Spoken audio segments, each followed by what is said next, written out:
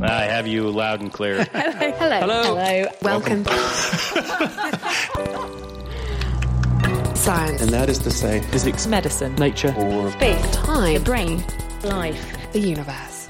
Hello, welcome to The Naked Scientists, the show where we bring you the latest breakthroughs in science, technology and medicine with Katie Haylor and Chris Smith. This week, what will the new normal look like? We delve into the future of healthcare, education and transport. Plus in the news, loss of smell is added to the list of coronavirus symptoms, but why has it taken so long? And how safe is it for schools to reopen? The Naked Scientists podcast is powered by ukfast.co.uk.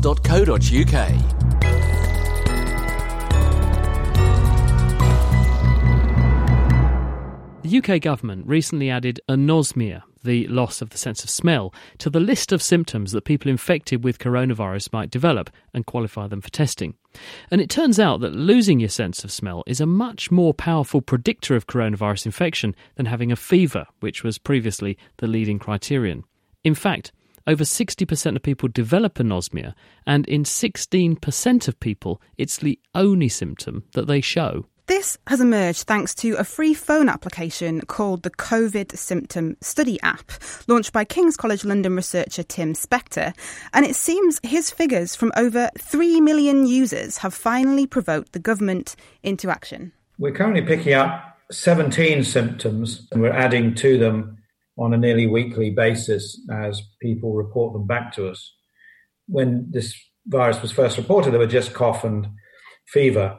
And until recently, that was still the NHS Public Health England advice. We noticed pretty soon after launching on the 24th of March that many people were reporting lack of smell and taste, and they were telling us there was nowhere on the app. So we quickly added it to the app, and within about a week, we had enough cases that we knew this wasn't just made up. And over the next few weeks, did some analysis to show that in a subset that were having swab testing, this was about the best predictor you could have of a positive viral swab test. It was actually better than fever or cough. And so we put a paper online about it. We told the government about it 6 weeks ago. And these extra symptoms that aren't just like flu should be taken more seriously. How many people have you got signed up to the app now? We have 3.25 million have actually entered their details on the app, and about 1.5 million who are logging every single day. How does it work then? They download the app, and then what information does it solicit from them, and how frequently? They download the app, and you have to fill in a few personal details. You give your postcode, you're asked a few health details, and then you're asked whether today you're feeling well or not. If you say you're feeling well, that's it, you finish. If you say you're not feeling well, you get a drop-down menu of 17 potential symptoms at the moment, and you log those. As people, if they've been logging they're healthy for a while and they get ill, many of them are being sent a swab test. And from that, we're working out what the best combination of symptoms are that match a positive test. Why did it take the government so long, do you think, from the time that they were made aware that there was this association before it's finally formally admitted to the case definition of if you've got this symptom, you might have coronavirus? It's a very good question, and I can only speculate. The key thing to mention is that at least 17 other countries have several weeks before included it in their list, and France did this about 6-7 weeks ago. The excuse the Deputy Chief Medical Officer gave to the press was that it had a very small effect, therefore they didn't think it was worth confusing the public with. Our data disagree with that by a factor of 10. They said it only affected 2%. Our data show it's closer to 16-17%. So what fraction of people have loss of sense of smell and taste then, as a proportion of all cases of coronavirus infection? Of the people who tested positive, it's around 60%. And what fraction of people have exclusively just loss of smell and taste and nothing else? It's about 16% have it and do not have fever or cough. Now they wouldn't be missed, but for the last few months they would have been missed. Taking your figures into account then, how many cases potentially have we overlooked of coronavirus hitherto? If we'd done this right at the beginning, at the end of March, and we estimate around 4 million people contracted it. We're talking at least 500,000 people. It's quite a lot, isn't it? It is, and I think it's a bit sad we didn't react faster. But the important thing is now that we start to say, well, how can we use this information positively? At the moment, we seem very obsessed with giving people temperature checks at airports and hospitals and care homes. And our data suggests that we'd actually pick up more cases if we gave them some smell tests. So do you think at the airport then what we should have is a bunch of roses and people have to tell us what they're smelling? Yes, and you may be laughing, but they're already doing this in some Asian countries. And I think we've just got to realise this is one of the strangest diseases doctors have ever seen.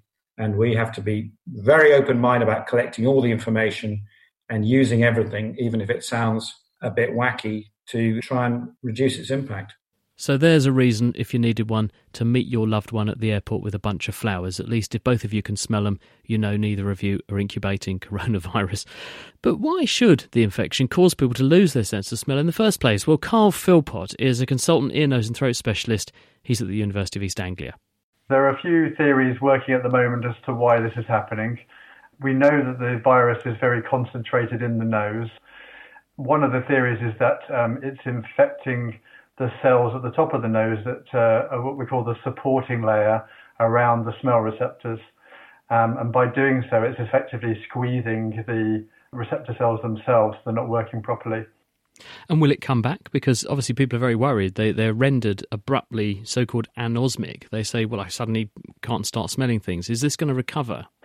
What we're seeing in the data so far is that 50% are getting it back completely within 7 to 14 days. Another 40% are getting it back partially. And then about 10% so far are not recovering the sense of smell.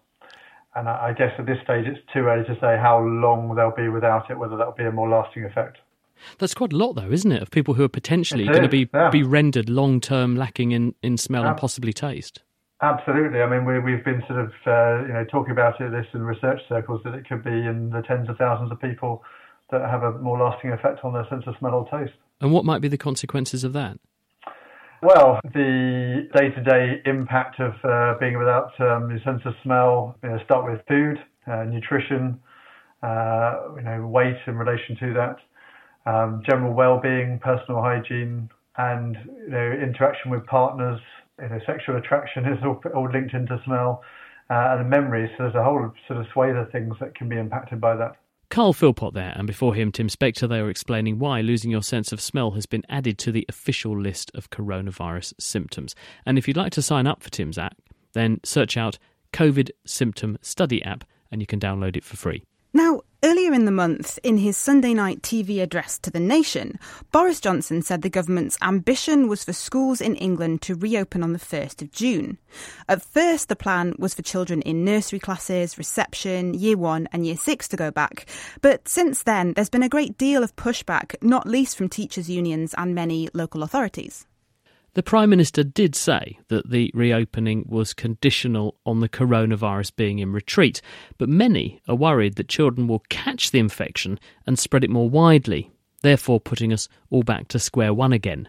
But some countries, like New Zealand for instance, have already slackened their lockdown measures and sent their children back into the classrooms.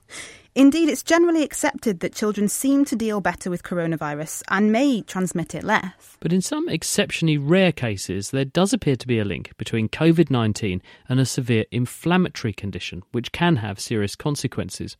So what's the full picture on all of this? Well, to get a clearer idea, Adam Murphy spoke to Jeremy Rossman, who's Professor of Virology at the University of Kent. Children seem to be able to be infected just as easy as adults do, but they don't seem to replicate the virus to quite as high levels as adults do, which leads to some of the speculation that perhaps children don't spread the virus effectively, although we don't know this for sure. What we do know is that the majority of children that become infected with COVID-19 either have no symptoms whatsoever or have very mild illness. Well, if this is the case, the kids don't transmit, or we can't prove they transmit, does that mean it's safe to reopen the schools then in that regard?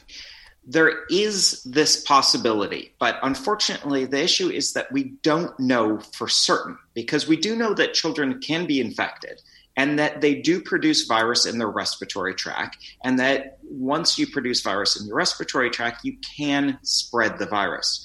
But there have been a few studies that have looked at transmission amongst households.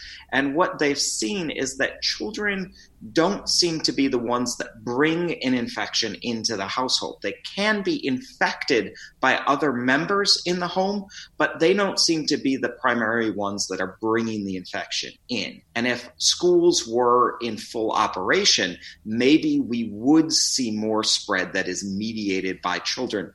We just don't know yet. And so without knowing for sure, that is a fairly big risk, both for the health of the children as a whole, but also for spread of COVID-19 amongst families and communities. When children have the more severe version of the disease, what does it look like? How does it present? In a subset of the children that have very severe disease, we're starting to see this new disease presentation, this multi-system hyperinflammatory disease. And that's something that is a little bit different from what we've seen in adults. And that doesn't seem to be associated with this pneumonia or respiratory distress. And this is sort of the new and concerning disease presentation that we're seeing in children. If the symptoms are different, what symptoms would you be looking at for this kind of version? The things that tend to occur are fever. Again, fever seems to be one of the most common disease symptoms in any form of COVID-19. So what we're looking for is fever and a combination of other symptoms. So fever and perhaps a rash, or fever and what seems to be the most common indicator is severe abdominal pain or any sort of gastrointestinal disease, diarrhea, vomiting, upset stomach. These together with fever are a really strong indicator that it's time to seek medical attention, because they could be, not necessarily, but they could be an early indicator of this multi-system hyperinflammation. And so it's important to really take action if you see these symptoms. And what can it lead to? What problems can this inflammation cause long term? So this disease has a lot of similarities with two other diseases. This is Kawasaki disease and toxic shock syndrome. Now, it's not either of those two diseases. It just has a lot in common. So Kawasaki disease, this is where you get inflammation of blood vessels. And we see inflammation of blood vessels in this new disease. And part of the problem with that is that, first of all, if you get inflammation of the blood vessels, this can be very damaging to your body as a whole, but specifically, it can be very damaging because you tend to get a lot of inflammation of blood vessels around the heart. And this can cause heart disease and is one of the reasons why it's so important to treat early. The other disease that it tends to be associated with is this toxic shock syndrome. And this is a massive, robust activation of the inflammatory system, part of your immune system. Toxic shock is associated with bacterial disease, and that's not what's causing this whatsoever. But what we are seeing is this hyperinflammation of the immune system, what we call a cytokine storm. This is just a cascade effect of reinforcing immune activation that can cause a lot of damage in and of itself. Indeed, as many are saying, this is a very strange virus. Jeremy Rossman there.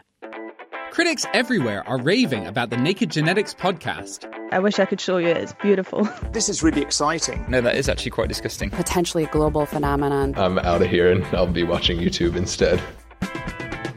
Come on and join me, Phil Sansom, every month as we shrink down to microscopic size and understand the quirky code inside all living things. From the science behind the headlines. SARS and COVID have hijacked this essential protein and in the process wreak havoc in the patient. To the obscure and unexpectedly fascinating. It's not overly pleasant to send a diver swimming through a massive plume of whale shark poo, but you've got to make these sacrifices for science. Subscribe to Naked Genetics on your podcast app today. On the way, the birds who've flown in to breed in Britain after a break of 6 centuries, and what will the new normal look like in the coronavirus aftermath? Science and scientists, those in the various disciplines from biology to astrophysics, from mathematics through to chemistry, have all had to adapt to this new normal of the coronavirus pandemic. Whether it's working from home to having to find new and quicker ways to communicate solutions, there have had to be some big changes. But as Adam has been finding out, the world of science knows a thing or two about adapting and changing. Given the current crisis, scientists have had to go through the same measures as the rest of us and are now working, at least physically speaking, alone. This wouldn't have been a problem to scientists of the past who nearly always worked alone. But how did we get from there to here? I spoke to Jane Gregory, Programme Director of Science Communication at the Institute of Continuing Education in Madingley, about this shift in how science works. The kinds of people we now call scientists didn't really start working together until the 17th century. So before then, if you were a person with special knowledge about nature, it was considered important to be on your own. There was a sense that by isolating yourself with nature, you could somehow come to understand it more deeply than if you were living among people. Now, in the 16th century, very wealthy people would see the value in having these experts to hand, not sending a messenger out into the woods to look for the herb lady. So they might set up a little shed or a cave or something on their estate and have their wise man or wise woman to hand. But working like this couldn't last, as the world of science was about to find out. Now, all of this came together in the middle of the 1600s when, stimulated by the experience of the English Civil War, thinkers started to come together as a way of seeing beyond petty political differences. And with the founding of the Royal Society, which is still around today, of course, scientists explicitly asserted that it was better to work together and share information than to work apart. So it became very important for scientists to communicate with each other and to work in groups. These days, things are so radically different from what they used to be that even suggesting a scientist only works alone has some pretty negative repercussions. And nowadays, it can be quite an insult to a scientist for someone to say, oh, well, he or she works on their own. It's considered to be not just ungenerous, but it's also considered to be a way in which your data might not be reliable. You might have something to hide, possibly be cheating. So now a scientist doesn't work on their own. And the very few people who do it are considered to be perhaps a bit eccentric, a bit unreliable. If you want to apply for money to do research, one of the very first things you have to do on the application is to state your group. You have to put what university you work at or what company you work at or what societies you're a member of. You have to be part of the gang in order to do scientific research. At the moment, we're in this rather odd position of being physically separated, but virtually in touch. So we're in the same communities as we always were. And although scientists were quite slow to pick up on social media, for example, compared to other professions and other social groups, they do now operate pretty well in the virtual sphere. Not only that, but what they're doing in the virtual sphere is often open and accessible to everybody else. So it may be that by making this move, scientists have actually become more open as a community, as well as maintaining their connectedness within their professional world.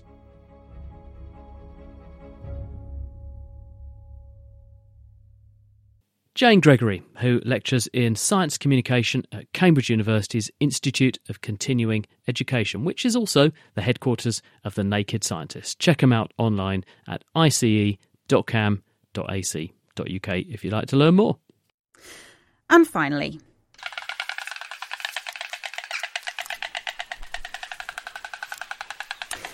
this is the sound of two proud white stork parents greeting each other at their nest before feeding their newborn chicks. Storks do this all the time, of course, but what's so special about this pair is they're on top of an old oak tree in West Sussex, and it's the first time stork parents have had the chance to greet each other like this in the wild in the UK since the 15th century. In other words, 600 years. White storks are large migratory birds, and we know that they used to spend warmer months in Britain because old bones have been found, and there's also a cultural legacy in various place names in the south of England. But thanks to being large and delicious, as well as coupled with the loss of their wetland habitats, they stopped seeing the UK as home, and they've steadfastly refused to breed here since the year 1416. The birth of the chicks has come about thanks to the White Stork Project, a partnership between landowners and conservationists. More than 150 rehabilitated and captive-bred white storks have been brought to the south of England in recent years to kickstart the programme. Eva Higginbotham spoke to the project's Lucy Groves. Most of the birds that came to us in 2016 were young birds that had been injured, so they're only just reaching sexual maturity, which is why we haven't really had much luck with them up until now. So we did have a pair who attempted to breed last year. They had 3 eggs, which failed to hatch, and the female was just under 4 years old, so we think possibly with her those were just infertile eggs because of her age, and she and her partner from last year are the pair that have managed to hatch 3 chicks this year, which is fantastic. Fantastic. So it's 3 chicks that have hatched. When did that happen? In that first nest, so we've got 3 nests and only 2 of them ended up having eggs in. This pair, they hatched their eggs on the 6th of May, so they're only just coming up for 2 weeks old. And we went out with our drone on Monday to check the second nest, and I can now confirm that we've actually got another 3 chicks in the second nest. So we've got two separate nests with chicks in, which is really exciting. Super exciting. Fantastic.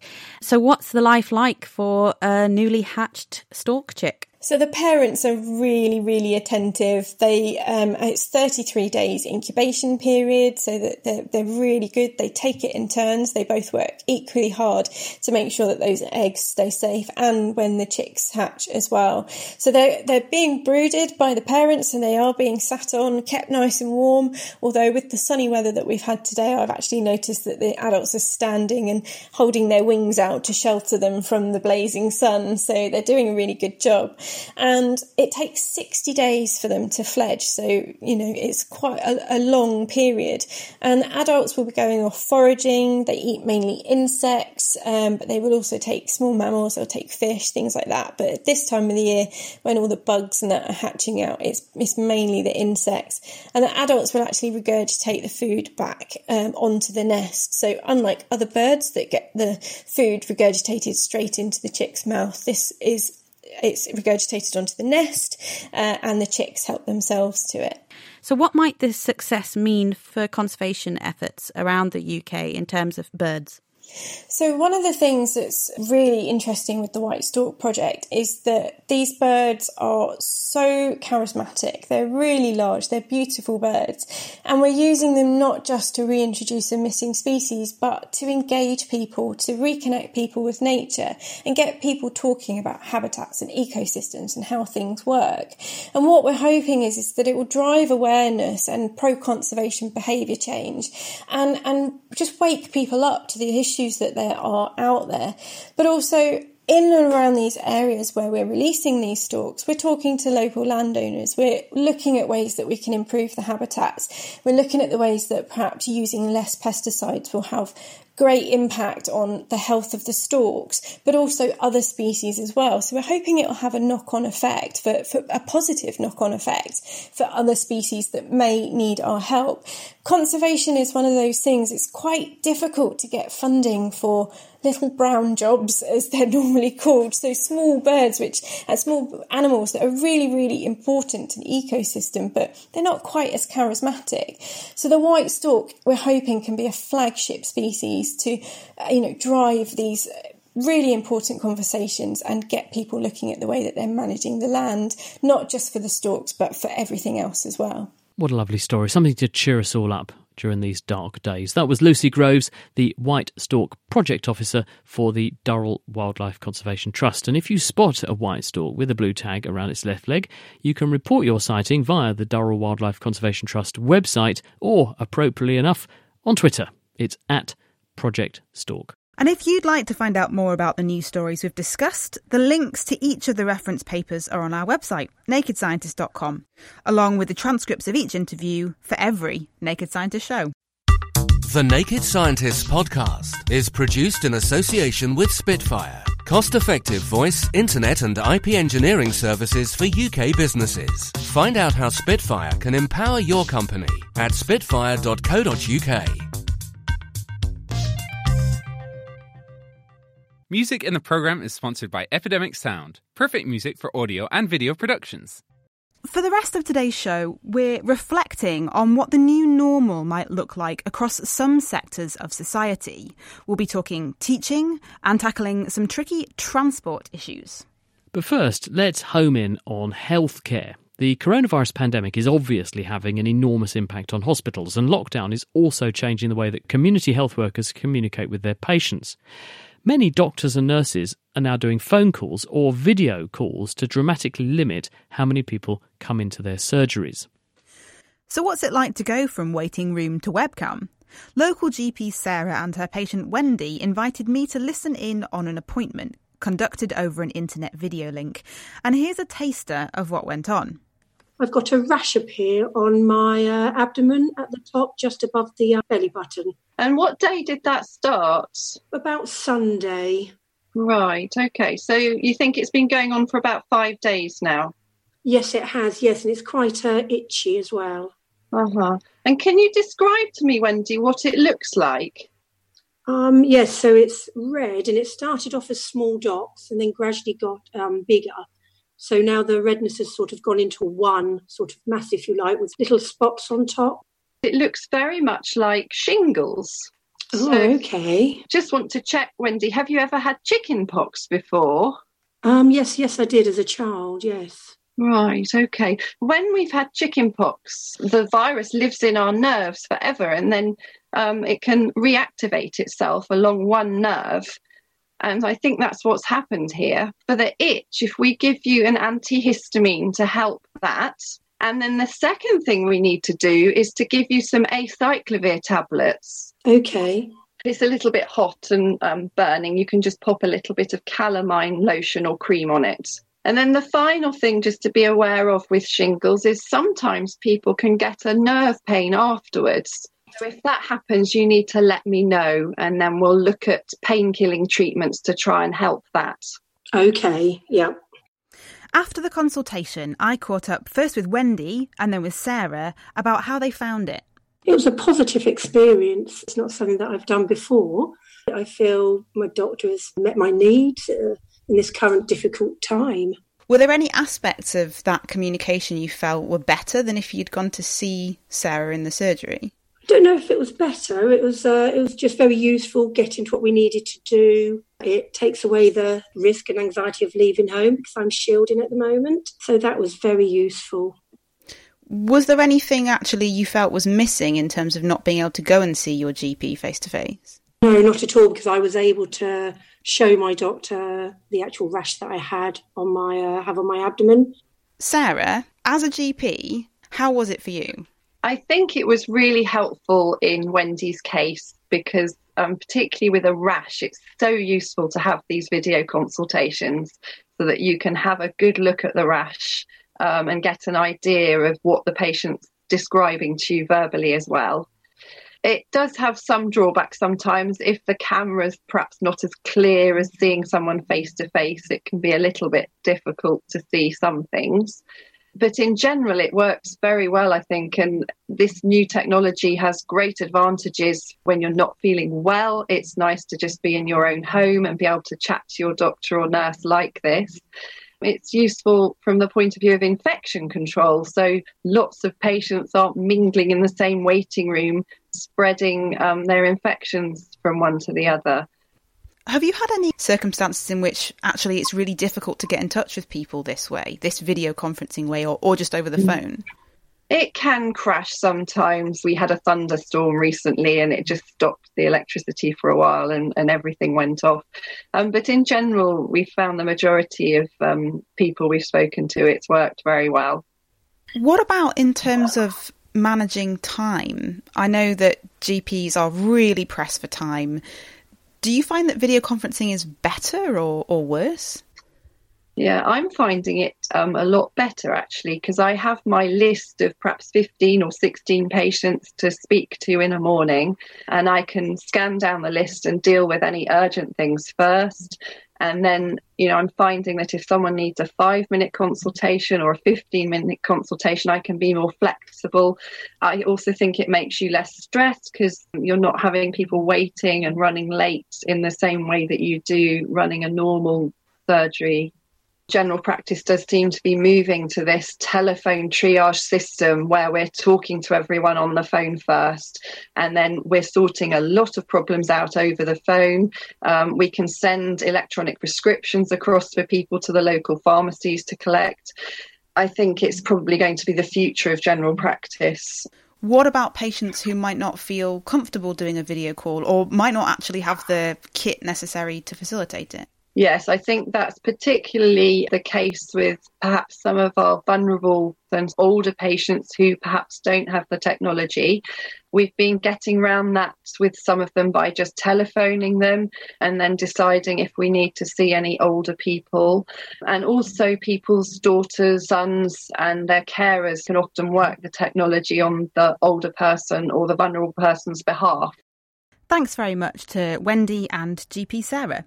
So, could this be the new normal? Well, Lucas Surin researches exactly this kind of communication at Oxford University. He's analysed the whole of the consultation and he's down the line. Hi, Lucas. What did you make of the consultation? I thought it was very similar to what we expect a video consultation to be compared to a face-to-face consultation. If you look at how the consultation works in terms of moving from a problem presentation towards getting a diagnosis and determining on treatment, that goes in exactly the same way as it would have gone probably in a face-to-face consultation, which is good because you want the quality of healthcare over video that you'd also get in a face-to-face consultation. And it works in the allotted time period. It's a quick alternative, and it's a good alternative in that case. Do people behave the same way, though, both patient and doctor, or are there any differences? So what we find in our research is that patients can and are allowed to be a little bit more assertive, if you will. So because they are in their own home and they have to suddenly do more self-management in terms of their own care, they also take that responsibility towards themselves. So where normally, if you, for example, you think about a physical examination, the clinician lays hands on the patient and the patient undergoes, so to speak, that consultation examination. In a video consultation, we find that patients take more responsibility and want that responsibility for themselves, actually. So Wendy and Sarah were reflecting on their experience, and they mentioned a few positives, maybe a few negatives.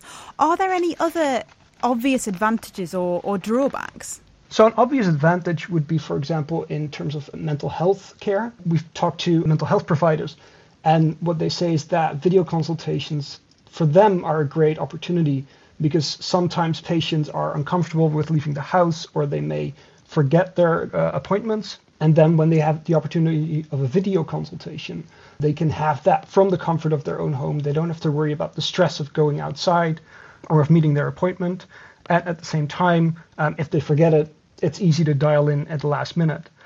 The flip side is that because there's a lot of sensitive issues that people have to talk about, we aren't always comfortable doing that over video. So, for example, in the consultation we just heard, the patient has a rash on her abdomen, and we're typically fine with showing that over video. But not all parts of our body we'd like to share over the internet. And similarly, there are issues we might rather not discuss online. We'd prefer to talk to somebody face to face. But this also varies from patient to patient, so it's hard to determine what kind of care is appropriate for whom. And that's still an issue that needs to be worked out. What is the current situation in terms of privacy concerns? One of the main concerns is whether a consultation is appropriately secure. We've talked a lot to patients over the last year about what they worry about when they have a video consultation, and one of the things is the system secure? Can somebody listen in to my consultation when it's online? And we've had a lot of security issues with consumer software like Zoom that makes people more worried about that. In reality, the software that GP practices normally use are secure, so there shouldn't be issues around that. But whether that works in practice, like taking those concerns away from patients is an issue. But with appropriate security measures, that typically works out fine. And very briefly, do you think this could be the new normal, say if you don't need to actually have a procedure? Yeah, so if you don't need a procedure, then almost always a video consultation, maybe even a telephone consultation will be all you need. In some cases, telephone might be easier to set up, but video can offer some reassurance. Lucas, Søren, we'll have to leave it there. Thank you very much. Now, coming up, we're being told that public transport may only be able to safely handle 1/5 of the passengers that it did previously. So what's going to be the solution there? Well, before we explore that, first to education, which has also been greatly impacted. I am determined to help learning continue in these challenging times. We have committed over £100 million to provide devices and internet access to vulnerable children, published a list of high-quality online educational resources, and continue to support parents and teachers in supporting children at home. Now, that was Education Secretary Gavin Williams, who was speaking in the House of Commons earlier this month. Holly Linklater, meanwhile, is a former Cambridge-based primary school teacher. She's now directing Edinburgh University's primary education programme, and she's been involved in organising regular seminars for teachers, young people and parents about learning during the lockdown. So, Holly, how is the lockdown affecting education? Obviously, some kids are having to learn at home, but what might be the impacts of that? Really varied, and one of the things that's really emerged from the seminars that we've been running is just how very different practice is across the countries within the United Kingdom on both a school-by-school basis, but also across local authorities and academy trusts, and also for some children and young people actually within their schools where different teachers are taking different approaches, and children and their families are receiving very different quantities and qualities of information.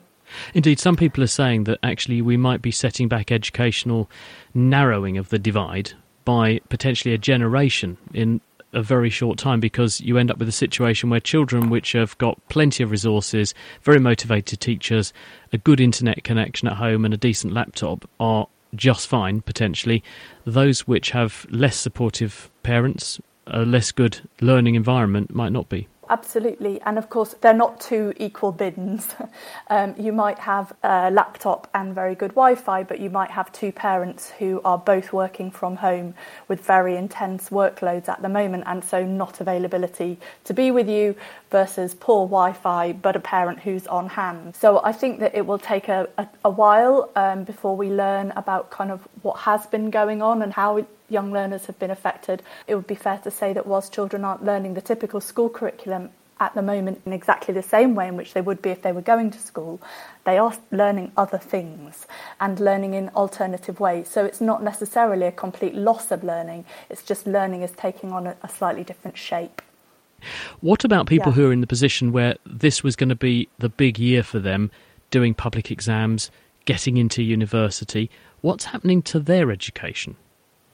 Yeah, well, again, I think it is this issue of the different shape and the way in which we are thinking about curriculum, and the way in which a very specific curriculum matters, and the way in which we gather information about young people's skills in relation to that curriculum, which is effectively what exams are doing, has been significantly challenged.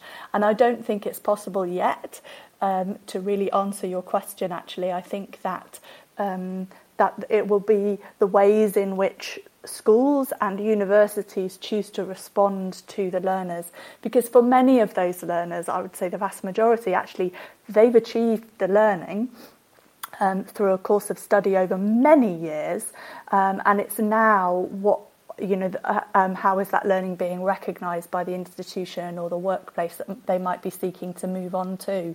But those institutions and workplaces have got significant challenges in terms of they haven't got the normal or the more typical devices like exam results by which they can sort and sift their candidates.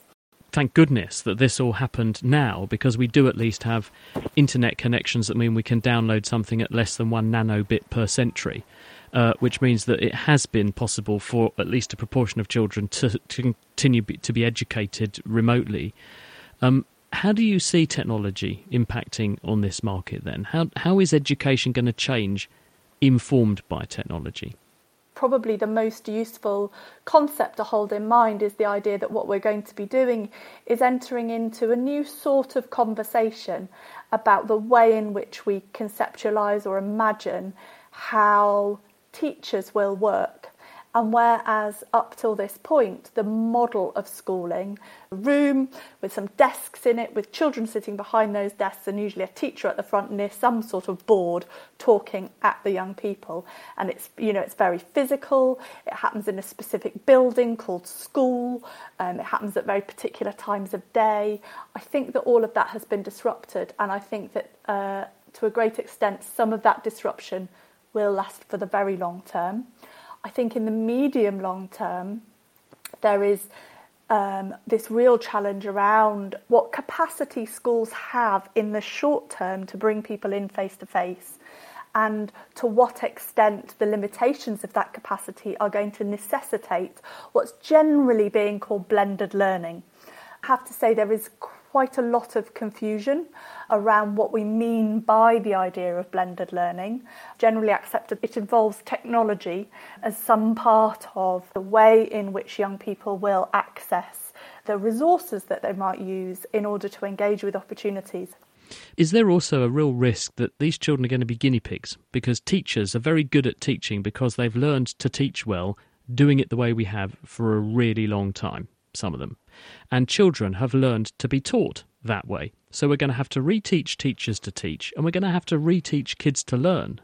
Potentially, but also potentially a really exciting opportunity, because don't forget that although we do have a system that people are very used to at the moment, we have huge issues of inequality within our education system. It's a well-recognised problem that parental income is the greatest indicator of educational outcomes for young people. The kinds of opportunities that we might be developing through these kind of innovations that this change might be necessitating teachers to make could be a really fantastic opportunity for some of those inequities to be addressed. It's far too early to tell.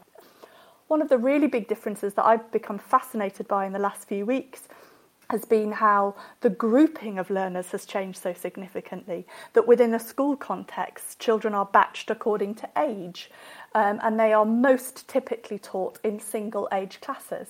And what we've now had is children moving to, and young people moving to learning in the context of their families. And they might be an only child, so they might be learning alongside a couple or one other adult, but they might be learning alongside siblings who would typically be of very different ages to them. And that, I think, is really opening our eyes as practitioners to the way in which we think about what really matters in terms of what counts as learning, and how we best facilitate learning. And the children and young people that I've been working with over the last few weeks have been very consistent in their message that actually what's really important to them, it's the contact with each other. You're sort of saying, I think, that education needs a damn good shake-up, and this is an opportunity or a catalyst for that shake-up to happen. Because one report I read suggested that if you look at Generation Z, individuals born from the mid-1990s, 85% of the jobs they're going to be doing, that we're ostensibly training them for in schools right now, that they're going to be doing in 2030 don't even exist yet. So therefore, that we have to have an eye on the future, and this is an opportunity to reevaluate. Of course, and I think teachers do that. I don't think that schools are training young people for specific jobs. I think the notion of curriculum that we have within education in schools at the moment is much broader and richer than that. But you're absolutely right. Types of employment are also changing very quickly. And that's really different to, for example, 50 years ago, where you might well have been able to predict the sort of job that you were going to get when you grew up. And also that you would do that with some sort of expectation that you'd probably be in that job for a significant number of years, quite possibly your entire working life. And that's very different as well. And so having an education system that is nimble and adaptive is absolutely critical. And having technology and digital literacy and data literacy as a core part of that, I think everybody recognises is going to have to be part of the future. And schools were already working towards that. And I think what's happened because of this pandemic is a sort of kick-starting of some things that many schools knew they were going to have to do anyway, but might not quite have got round to. It's a rather like in the interview with our colleague from Health was saying in terms of how GPs are used to working. I think the really big difference that we have in terms of the provision of education and schooling with the use of technology that is very different for schools than it is for that example of how a GP appointment might work, is that actually education is not simply about a relationship with an individual. That's part of it, but it's not the whole thing. That actually the way in which humans learn as social animals is very, very important. And there is some really great stuff coming out of the use of technology to enable those social contacts. And I think it's really important that we, as educators, hold that in mind and that we don't just reduce the communication that we are using technology for to being simply of that very kind of one-way teacher-pupil and hopefully a little bit of pupil-back-to-teacher relationship, that actually pupil-to-pupil is also incredibly important. Holly Linklater, it's been lovely to talk to you. Thanks for joining us. From getting back to the classroom to getting back on the roads, with the recent ease in restrictions and some people going back to work, what does the future of our public transport system look like? Darren Capes is a transport expert from the Institution of Engineering and Technology. Darren, how would you summarise the ways in which lockdown has impacted public transport? I don't think it's a great surprise to anyone to say that public transport has been hugely affected. We're currently seeing bus and train use at around 5% of its pre-coronavirus levels, which of course is massively affecting the way the industry works. And of course, most trains in the UK, most buses are privately run. They're either run as private concerns or they're run as franchises. And this means that they are very much reliant on the money that they make through ticket sales. And that, of course, has completely evaporated at the moment. So they are fundamentally now being paid for and operated by the government, which is a massive change. Anyone that's worked in transport as long as I have will be amazed to have heard the government say recently that people should avoid public transport and people should drive to work. This is something we never expected to hear in our lifetime. So of course it's absolutely important that we do say that. That's absolutely important that we follow that guidance. But that creates some massive challenges for public transport. What kind of challenges? Can you lay a few out for us? How we fund transport going forward is one, and certainly at its current levels of use, public transport it is not a viable business. It can't operate like that, and the models for the way that we run buses and trains in this country just don't work at those kind of ridership levels. It also means that as long as we have social distancing, we won't be able to carry anything like the number of people that public transport used to carry. 1 in 5 is a kind of level of the kind of usage that we're able to see. So the whole way that public transport operates is challenged. The change in travel to work patterns, we don't know how they're going to stick yet. We don't know how many of the 54% of people currently home working will continue to home work. And that will have a massive effect on peak hour travel. It'll have a massive effect on the number of buses and trains that are needed to carry people into work and back. We simply don't know how that will play out yet. But I think it's absolutely right to say that in the future, public transport will be a fundamentally different business to the one it was a few months ago. Do you think we will have a new normal for transport, or do you think we'll have a temporary new normal, and then once everyone gets their confidence back and forgets all this, in a year or so we'll be back to how we were, cramming into underground trains, packing onto buses, back to a microbial stew pot that we all love? Some of us love. I think we'll have both. I was being facetious, just in case you're wondering, Darren. I don't think there's a single commuter among us that would welcome a return to where we were, but unfortunately part of me suspects that's the way we're going to head, isn't it? I think so. I think looking back, we will also that some of the things we used to do feel very strange now. But we are heading for two stages of this. I don't know how long social distancing will continue, but I think it's likely to be quite a long time. I think public transport will feel very strange in that period. I hope it's not so long that we have to fundamentally redesign public transport to deal with it. I hope we get back to a new normal soon enough for us to be able to think about what public transport looks like in the longer term. But I think it's absolutely the case that it may well be a very long time before we all want to cram onto the Victoria line at 8:30 in the morning again, even if we're allowed to. As I say, the 54% of us that are now home working, many of us will want to continue to do that. Many of us will work shorter weeks in the office. The morning and evening peaks, which are the sort of defining thing that public transport has to deal with at the moment, they will look very different, I think, in the future. And that will fundamentally alter the way that transport works. And that will fundamentally alter the way that we finance transport, how we pay for major infrastructure, how we pay for new trains and new buses, etc.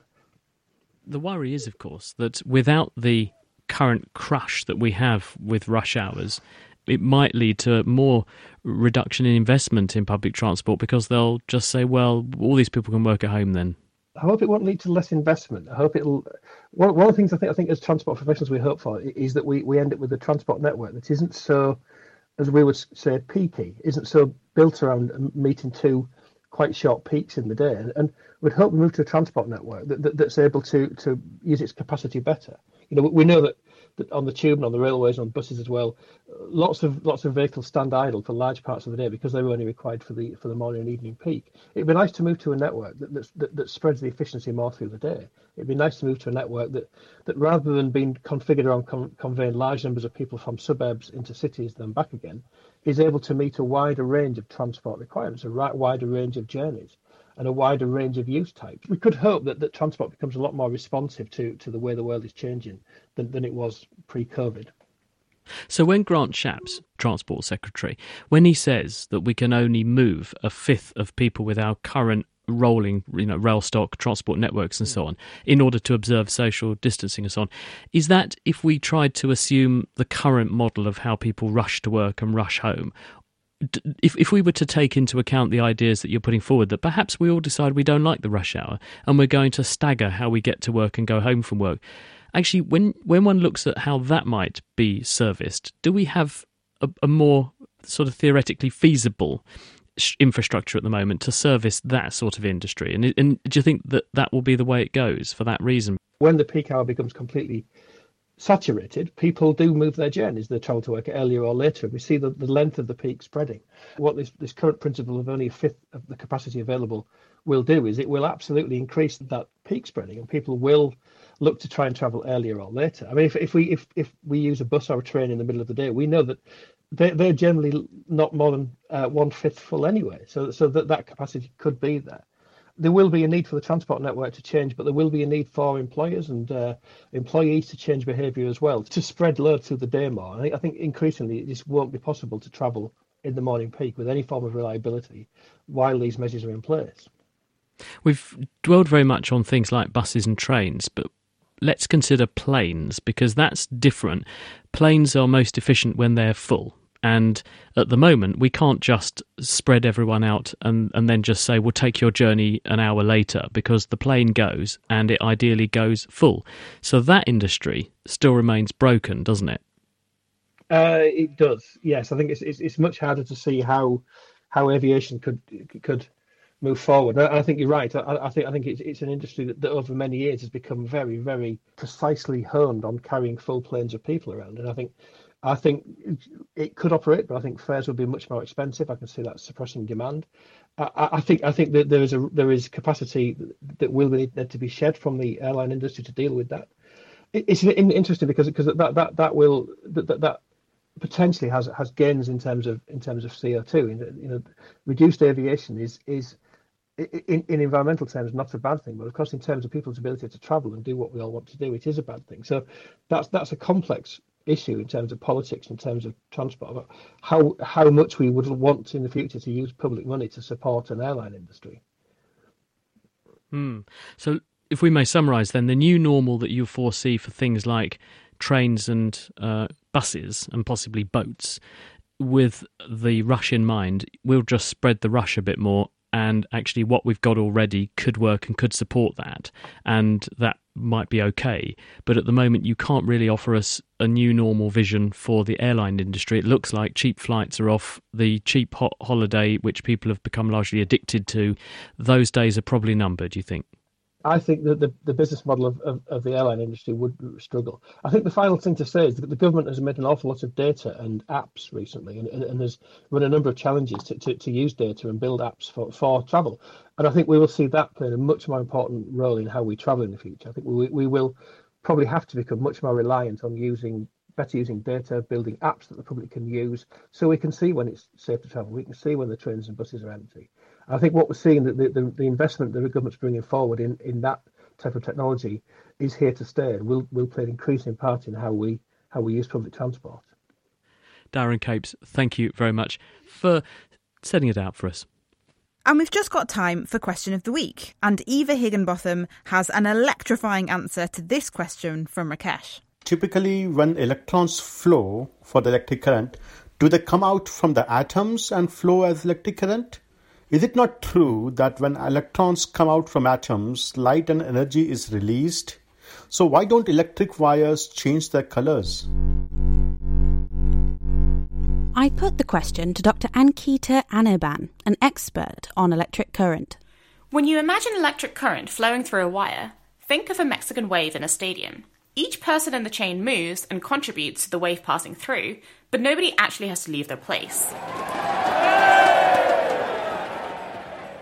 Similarly, in a wire, the electrons are moving and passing on energy to their neighbours, which causes the current to flow, but they're not actually leaving their places. In fact, in a metal wire, the electrons creating the current are not actually very tightly bound to the atom, so they're known as free electrons.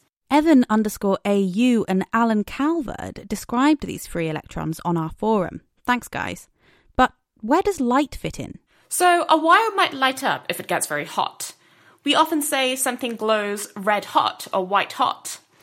This is a process called incandescence, where heat is turned into light. Old filament light bulbs use this to turn electricity into light. And you'll notice that when a bulb has been left on for a while, it will be very hot to touch. Ouch! So wires do light up when enough current passes through them, but not due to electrons leaving atoms, but because the wire gets hot and that heat energy turns into light energy.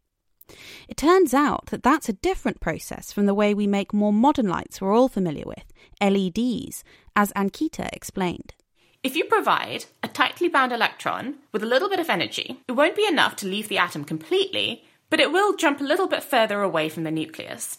So this is what we call an excited state. But it won't stay excited for long, and soon it'll fall back into its original state.